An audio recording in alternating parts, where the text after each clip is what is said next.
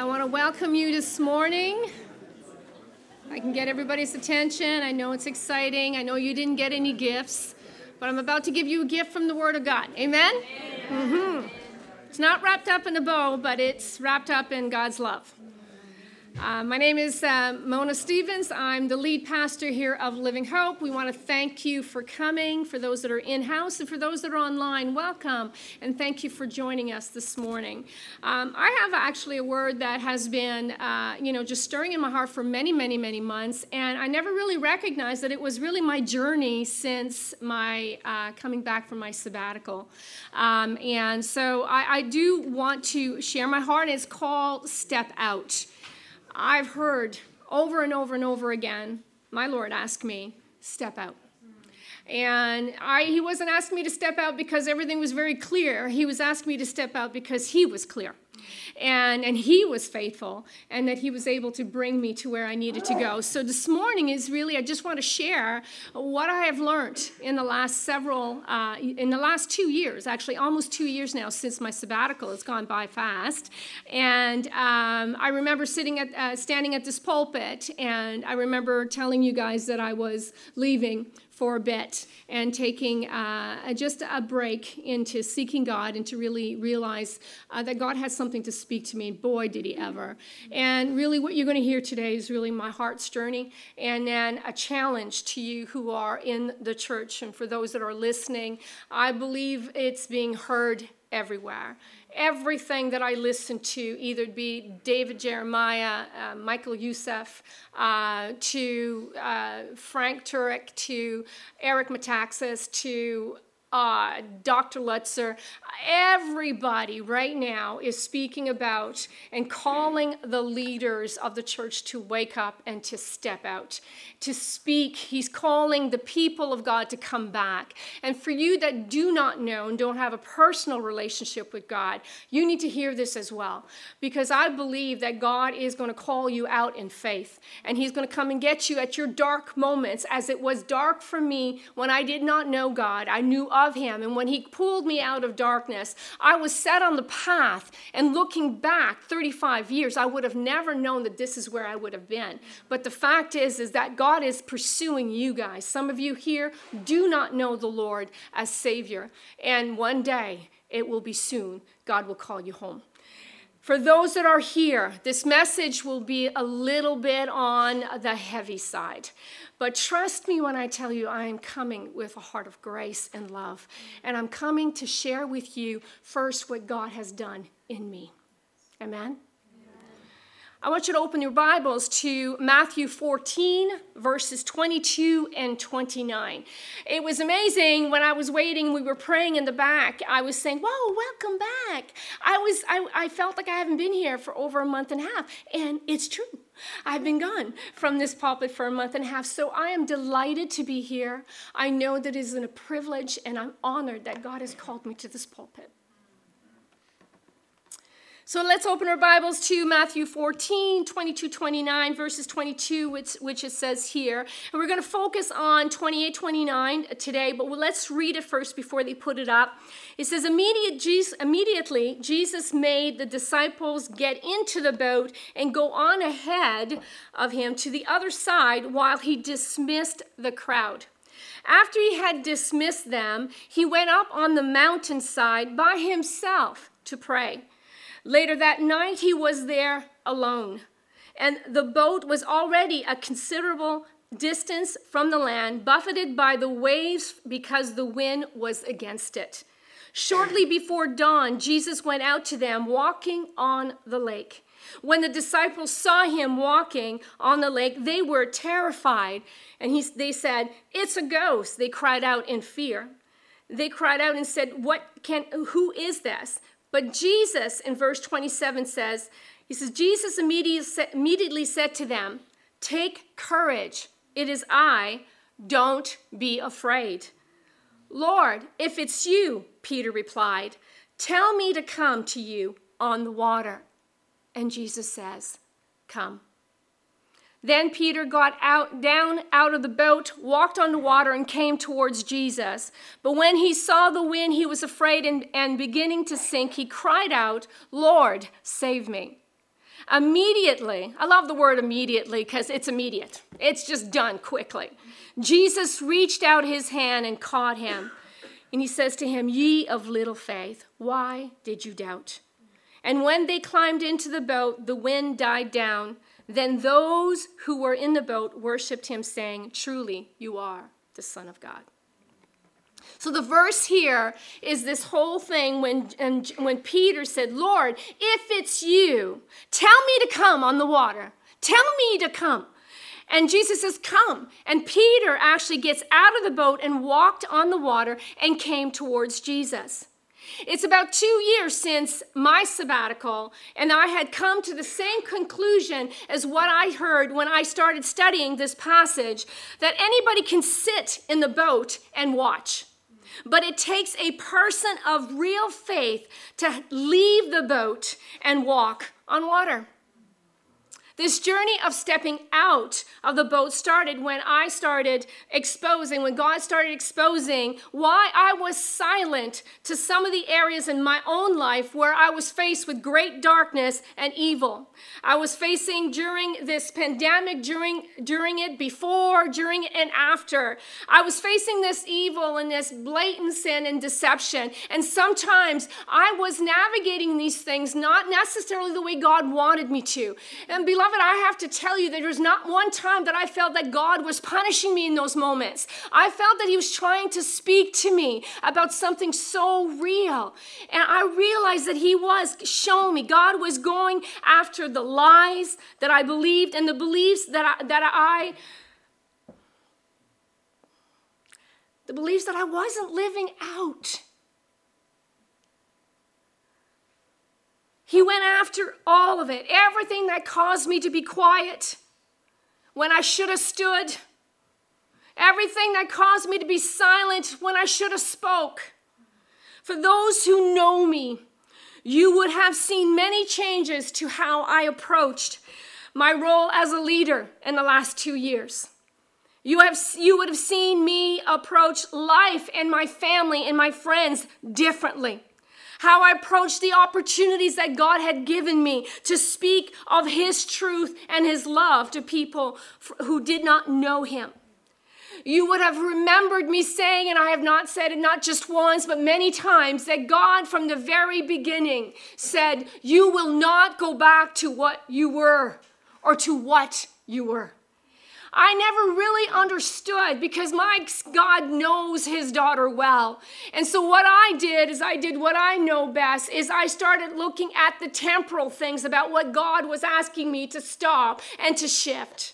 I was asked to obey. I was asked to move and to step out in realities that I didn't even know how God was going to navigate me out of this. He was asking me to lead in ways that I never led before. And I understood through my sabbatical, my restored view of God caused me to see where I stood with God.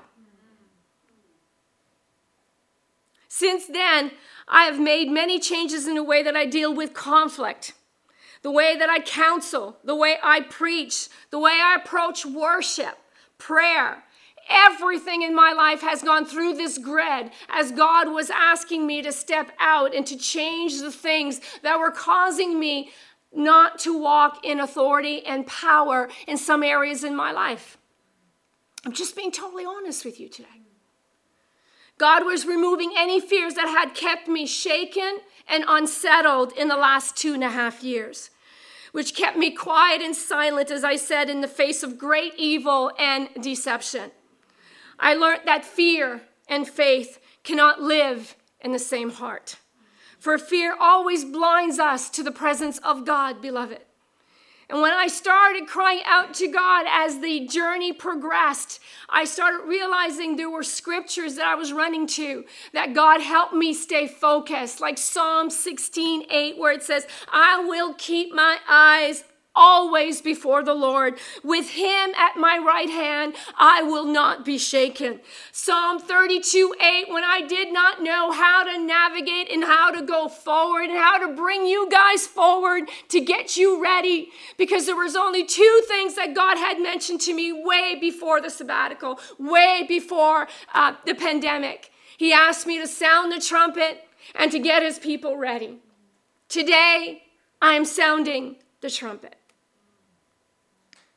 But first, that trumpet needed to be sound in my life. So the promise that I held on was Psalm 32:8, whereas God telling me, I will instruct you, Mona, trust me. I will teach you in the way you should go. I will counsel you with my loving eye on you. I believed such a promise. I believed that God was going to show me exactly, despite that I felt that I didn't have what I needed to go forward in this evil day. Then 4 months after my sabbatical, I'd come back. I read a book called Kingdom Disciples by David Jeremiah. And I knew at that point that it wasn't just about changing the way I brought the message or the ministry decisions. Now God wanted me to go after what his people believed in. I was faced with belief systems belief system that if not challenged would keep God's people silent and unable to step out of the boat when they were asked to step out of the boat. I believe that God had asked me to confront and do all that I needed to do when I saw the people of God hold on to truths that did not line up to the Word of God. You understand when you walk that path, you're not too friendly, you're not a person that people like.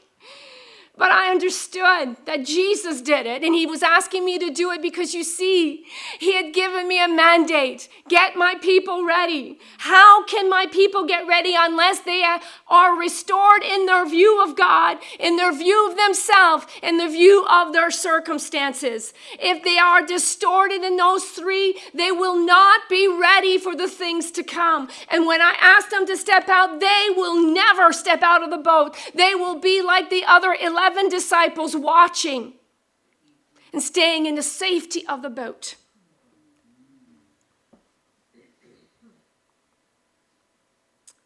Since last September, I have not been silent. I have taught, I have encouraged, I have corrected, I have rebuked. And I've done everything that God has asked me to do. I've actively pursued God to show me how to help his children be in a place of readiness. And I could never really understand, God, what's the heart behind it, until I started reading and preparing for Colossians, which we want to bring at the beginning of next year.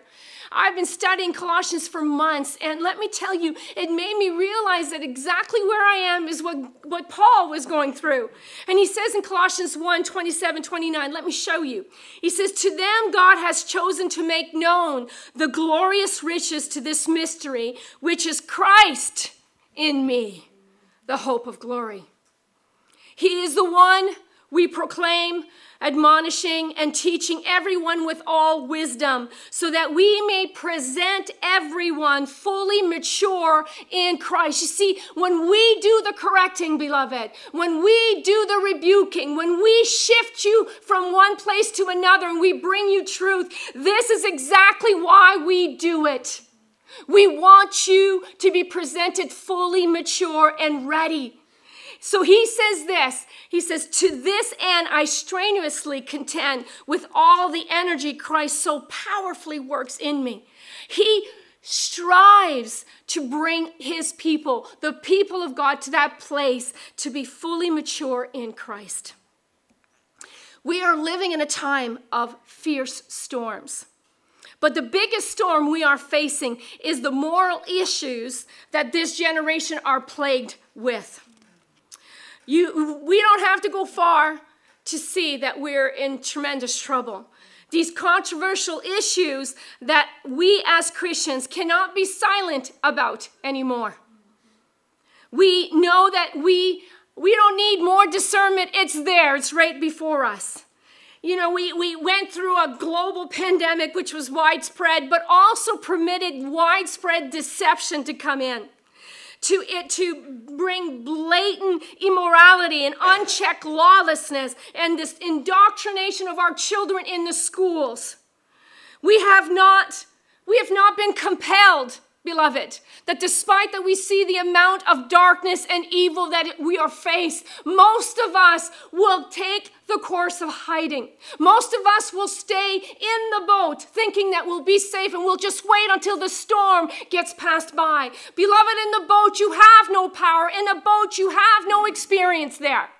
And if we want to experience the power and the empowerment of Christ, we have to step out and start speaking on these things.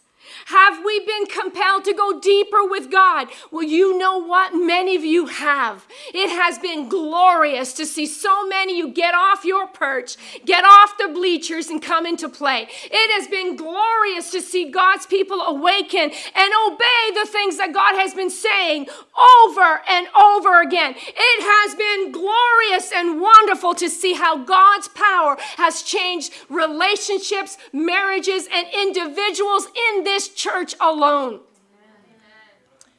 It has been amazing.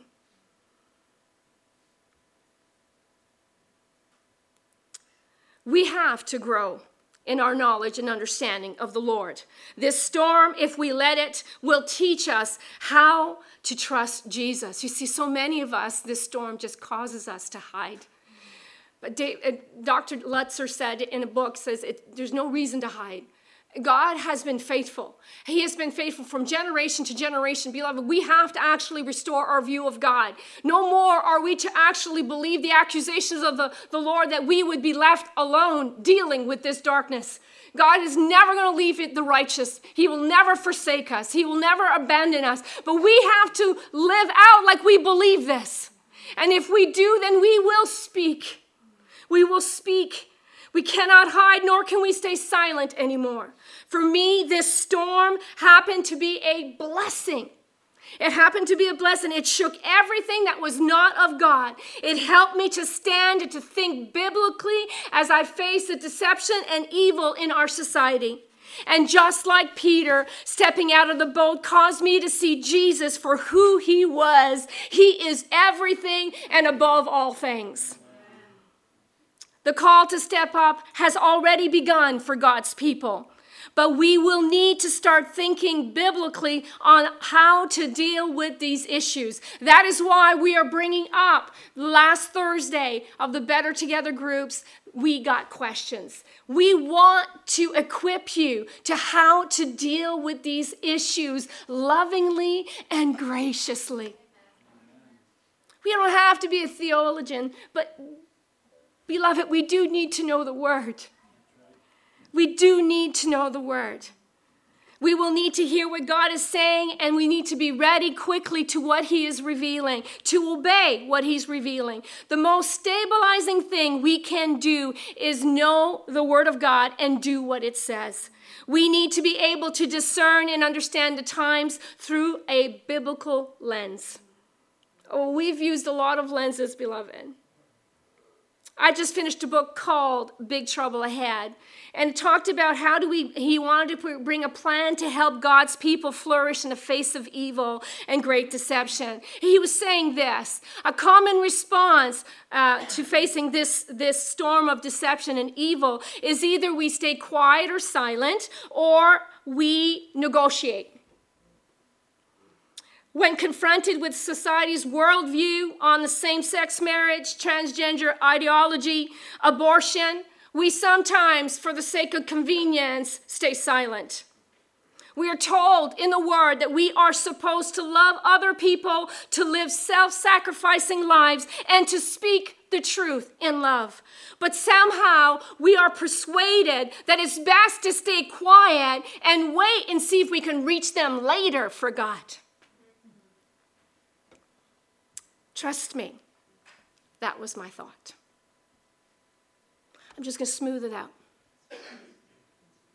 I'll wait. But if God was actually bringing this up at that particular time, God was asking me, step out.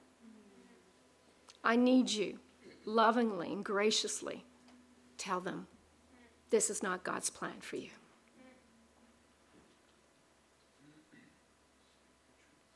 Or we try to negotiate. We say, let's not argue about that and what's true, what's false, what's right, what's wrong. Let's try to hang on until we get past this. We hide and compromise in order to keep the peace. The only problem with that belief is that it's not coming from the Word. The message of the Bible is that you can't negotiate with evil. How many of us have settled with evil things in our home, with our children, and think that you can settle with evil, that evil will not bring consequences when we make choices that don't line up to the Word of God? We understand that God is asking us now, being His children, He gives us the truth, the power to be bold when stepping out and to deal with these issues with grace, with wisdom and discernment. If God says it, therefore it is. Eric Metaxas has just written a book that just came out on September 20th. It's called Letters to the American Church. And he explains this story of the silence that he's seeing in pastors today and the issues regarding what we face in this society. And he brings in a story of Dietrich Bonhoeffer. I don't know if you've known him. He was a German Lutheran pastor who stood against the Nazi regime in the 1930s. You're going, that's so far. But what he saw was a reflection of what we're doing, the church today and the leaders today, that we're not actually speaking. We're not actually speaking truth over these issues. Our people are silent because they are confused as well. Some of us, 42% of Christians are okay with assisted suicide. We don't know where we stand. Our lines became blurry because we have actually consumed the messages of the worldview of our world today. And the church of God and the church on a whole has been silent. So he tells the story of this young man that stepped out in a time of great turmoil. He was not silent. He did not keep quiet. And at the time when so many believed that the government was right, and without realizing, they walked in deception behind an agenda that killed millions of people. He shared that there was 18,000 pastors in Germany at that particular moment, and 3,000, along with Bonhoeffer, stood against the Nazi regime. They were speaking up boldly for what they knew was wrong and evil. They were courageous and they were bold. They were brave. They knew it was wrong, and so therefore they stepped in. They did not stay quiet. And then there was another 3,000 who were pro-Nazis. They believed it was an answered prayer. Now, you got to understand, they were coming back from World War I, and there was a great depression, and people were despondent. They were looking for someone to bring healing to their land. And Hitler looked like he had it all. But the fact is, his agenda was evil.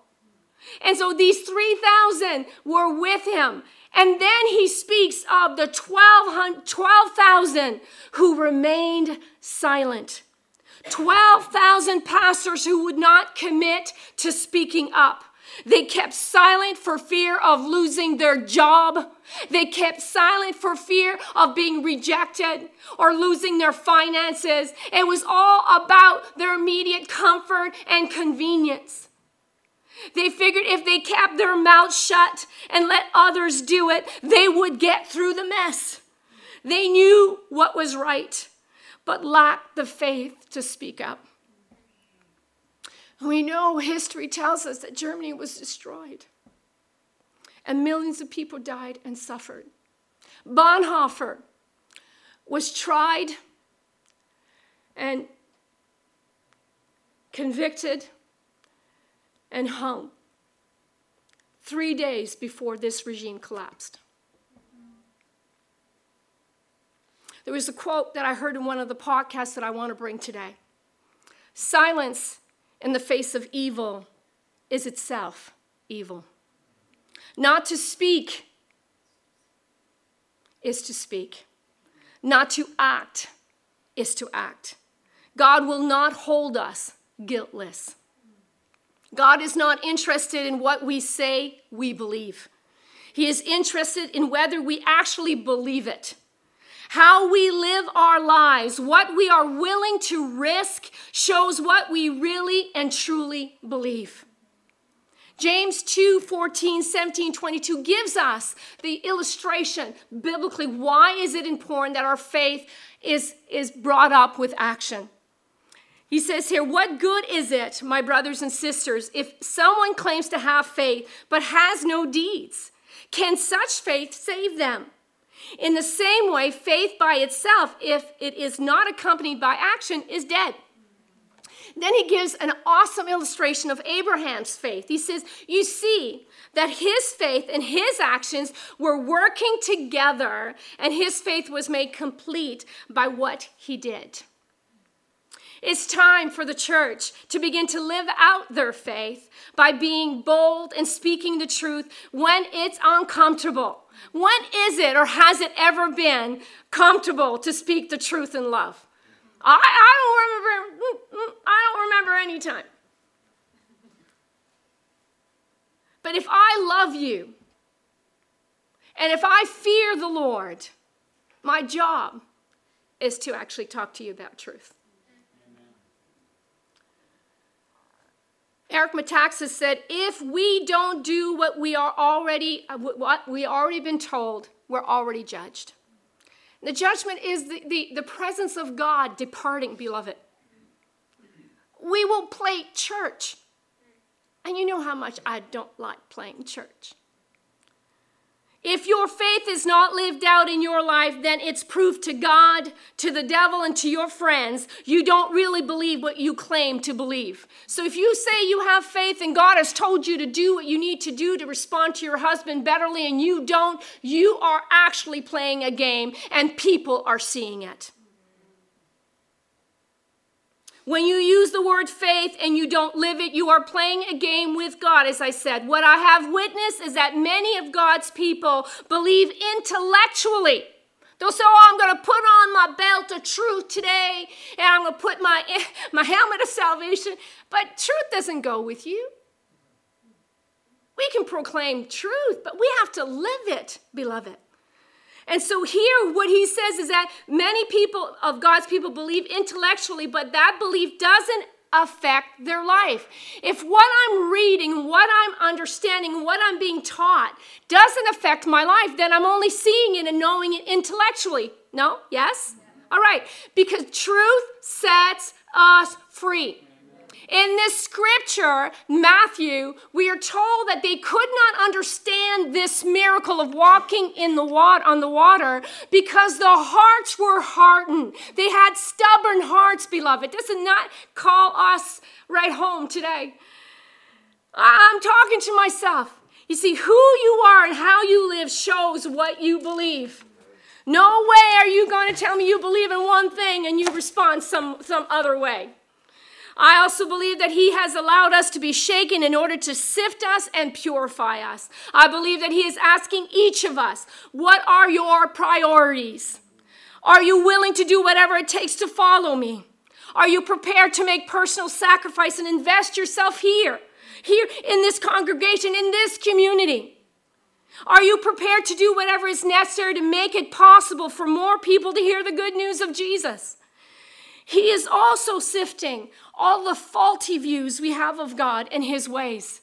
I don't know about you, but I've been put against the wall over and over and over again. He doesn't let me justify why I do what I do. There is no clause for me because I have a title. As a matter of fact, the fear of the Lord is upon me much more because I have to come and do this with you. The gospel I see in many churches today has left behind the God of the Bible as its sole authority. And it's reshaped itself to accommodate personal preferences, and that includes accommodating blatant sin. The biggest storm is the message of our society that has infiltrated our church, our churches. Many of us have heard of the word called secularism. It's a big word. As you can see, I never use it. It is a big word, but let me just bring it down. It really just means a rejection of absolute truth. It means actually a worldview. It's a principle of belief that people live by. They make their decision by it, like all of us. We're supposed to be making decision according to a biblical worldview where it defines how we do life, how we make choices. But we know, you and I, that we're still in the progress of getting that, because some of us are babies in the Lord today. Some of us are 5 years in the Lord. Others are 34 years in the Lord and counting. But we should actually be getting very good at actually lining our lives up to the Word of God as our authority. I think that's where the stubbornness comes into play, the hard hearts. And we don't think that there's no consequences to that. There's tremendous consequences. So he's sifting and he's purifying. But what's happening is that message has infiltrated even us as the church. Many of us have heard that word, but what it means that our worldview, our sets of belief and principle that people believe and live by, all right? And this is the heart behind it. Self is the authority of life. That's what they believe. This is what they believe. 4 tenets. They believe feelings are the ultimate guide. Happiness is the ultimate goal. Judging is the ultimate sin. And God is the ultimate guest. Beloved, today, this worldview, I tend to see it a lot in people. The people I serve. The people I love. I often wonder what will be said about the church in this generation. Pastor Alan Jackson says this: "We have stood by as prayer and the 10 Commandments have been removed from public places. We have failed to intervene while millions of babies have been killed through abortion. We were largely silent while pornography and violence became mainstream entertainment. We looked away while gender became a choice and the family was redefined. We accepted the government's declaration that church was not essential. We've allowed our worship to be dictated by comfort and convenience. Now we see God shaking the things around us. What will be our response and what will we do? Will we step out and live in faith?" Oh, I'll take another one. It's okay. It's nice and cold. Pastor Jackson remains and he says this: "At this particular moment, we need to realize that many of us, our worldview is not biblical. It is actually what I've just mentioned. How the world does life. How many people make decisions according to what they feel? Not according to what the word says. I just feel that this is the right thing to do. All right. I've gotten a lot of intense fellowship with those things. Happiness is the ultimate goal. It's about convenience and not being uncomfortable. And we make choices according to that, don't we? Then judging is the ultimate sin. You see, that's why we have such a fight on our hands, because they don't think there's any absolute truth. But the funny thing about it is that they do have absolute truths. They believe what they want to believe. And so when we come against it, what usually happens? They call you a hater. They call you intolerant. And what I usually say is, oh, no, I'm neither one of those two. What I am is actually, I don't have to agree with what you believe, and you don't have to agree with what I believe. What I understand is that I'm going to stay on this word to help me find my way, to help me decide how I'm going to make my decision.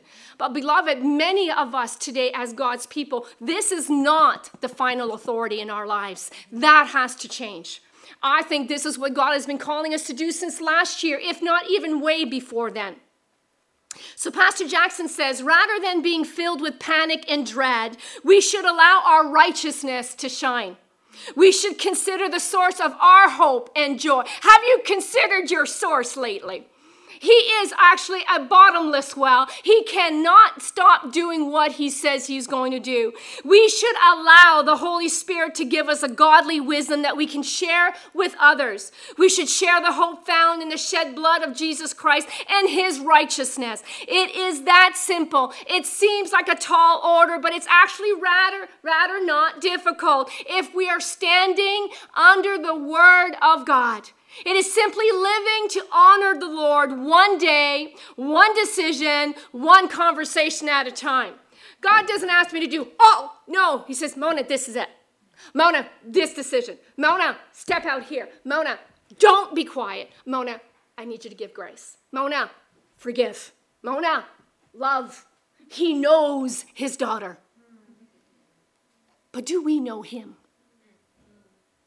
The challenges before us are not the result of depravity of the wicked, but the indifference of the faithful. Are you getting this? They're saying it everywhere. Same as what happened in the 1930s is happening to our society because the church is relatively silent today. It is a time to allow the Holy Spirit to peel off the hardened layers and soften our hearts towards the Lord again.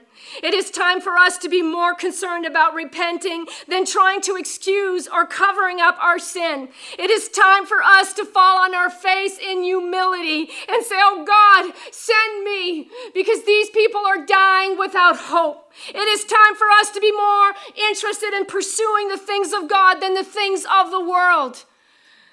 I have been so amazed at so many how you have been making decisions to follow through on our vision, to carry this to the community. I have been so blessed. You know why? Because I have talked to many pastors who have no one who want to take responsibility. That is not my issue here. I have an abundance of people in this congregation that have stood up and said, I want to be part of what God is trying to do. I'm going to do it in my home. I'm going to do it in my life. I'm going to do it in this church. I'm going to do it in this community. I will not be left in the boat.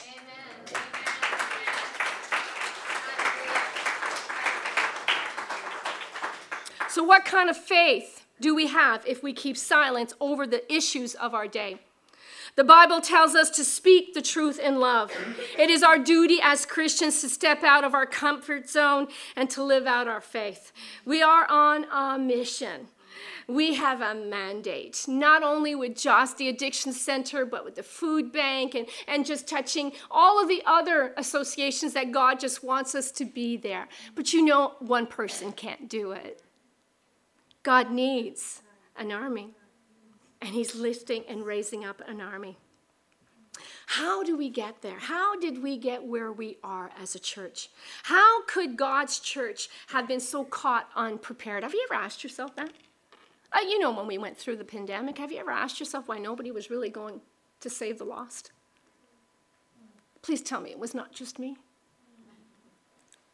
I was broken. I was agitated. I was so restless during the pandemic. I couldn't understand what it was. There was no way to serve, no way to give out. And yet I'd heard stories of people who didn't know God, who were just doing the groceries and doing this. But when I actually spoke to the people in the church, they were all afraid for themselves. And I said, no, don't be afraid for yourself. God has your life in his hands. If you're going to die, you're going to die no matter you stay home or not.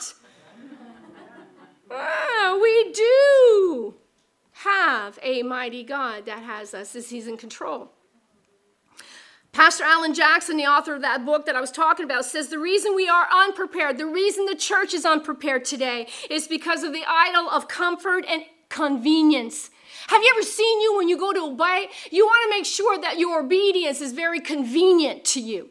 Well, I have to tell you, that's not obedience. That's disobedience. You know, it's amazing how we make excuses and we justify why we shouldn't be obeying. Now, how is that working for you? Because all I know, Scripture says, protection is gone, power is gone, authority is gone, the ability to sense his presence is gone, to hear his voice and to discern and have wisdom is gone. Why? Not because God moved out of the way. It's because we persist on walking under a worldview that does not belong to God.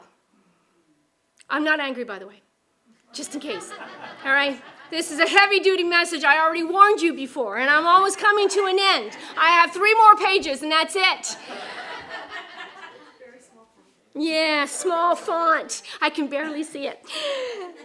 So because of the idol of comfort and convenience, we choose how we're going to obey God. Oh, I don't know about you, beloved. I want God's presence because it's only in his presence that I get clarity and that I get power to do what he's asking me to do. You see, happiness, when we say happiness is the goal, you see, when we actually only focus on our comfort and convenience when it comes to obedience, it makes us sluggish and ineffective. Isn't that what we see? Sluggish and ineffective. We have failed to understand our part. Dr. Jeremiah says this: people's failures to recognize Jesus' identity and mission is never just a matter of limited information or reasoning skills. Quite often, it's a lack of understanding which reflects a stubborn heart. Ouch. I'm going to ask the worship team to come up. So let me finish with the rest of the story. I read it briefly at the beginning, but I'm going to finish with verse 29 to 33 in Matthew 14.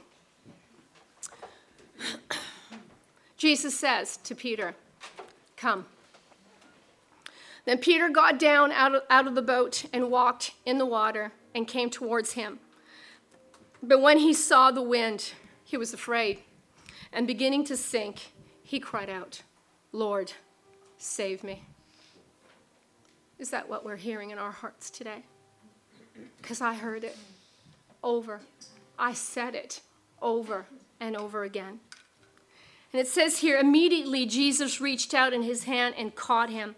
"You of little faith," he said, "why did you doubt?" Why? And when they climbed into the boat, the wind died down immediately. And those who were in the boat worshiped him, said, "Truly, you are the Son of God." This was the whole purpose of the storm, beloved, is to help the disciples grow in their faith. Let me ask you, the storms that you have actually passed through in the last several years, have they helped you grow in your faith? Anybody can sit in the boat and watch, but it takes a person of real faith to leave the boat and walk on water. Peter left the security of the boat and wanted to rely solely on Jesus. Peter did not fail that day. The failure were the other disciples who stayed in a boat where they thought they were safe. They failed to experience the joy of walking on water and the hand of Jesus reaching out to them in their time of need. You know, when we stay in the boat, when we're confronted with truth and we don't want to step out, then we fail to experience the joy and the experience of walking on water. The supernatural, beloved. Are you willing to step out and be used mightily by God? Will we speak the truth, or will we stay silent? Bonhoeffer said, "The church is the conscience of the nations." If our nation is going down, it is because many of us as a church have not walked as we should. We cannot go along with this storm and say nothing anymore. Because that will mean that we're staying in the boat. We cannot be the 12,000 pastors and people who stayed quiet. We need to step out and trust Jesus to do the miraculous once again. God is at work around the world, revealing himself. I am seeing it, beloved, in ways that are extraordinary in the unfolding of the history of this church and other churches around the world. But will we obey the call to step out? And really, truly, it's about living. We may say we believe something and we have faith, but what is your life saying? What's the message? Are they saying, "Oh, I know what she believes"? I love going to the center because a lot of times they usually tell me, it was the first time that I really experienced people saying, "Oh, I know what she believes." And I was happy they knew. They didn't see this anymore. They only saw who I believed in. All I know, whatever God did to me 2.5 years ago, and he asked me to repent and to turn away, to step out of my comfort and my convenience, and that he was going to do something amazing in my life. And let me tell you, I am a testimony of what God can do. Am I totally perfect? Don't say anything. No, I'm not. But that's the beauty of it. I'm on a journey progressing and letting God work in my life. I know this, that what God starts, he will finish. Amen. But now he's calling us out. He's calling us, and he's extending a hand. And as we sing this song, At the Cross, I would suggest that if God has showed you that you were doing one or the other, you were staying quiet and silent, and you were actually not reflecting Christ at work, in your home, whatever else, this is not about condemnation. This is about a turnaround. If you were one who negotiated with truth because you thought maybe later I'll be able to tell them the truth, really, truly, beloved, I am not finished preaching on this subject, but I truly believe God is asking us to step up and say, God, this is who I was. I've been doing it for almost 2 years. This is who I am. I'm coming to you. I've repented, and I keep on repenting, and I keep on getting grace. That is where we are today. You want grace? Then first you have to evaluate honestly where you are. Those 4 tenets, I believe many of us live in those 4 tenets, and we shouldn't. Amen. God is raising up an army, and he's calling your name. He's calling your name.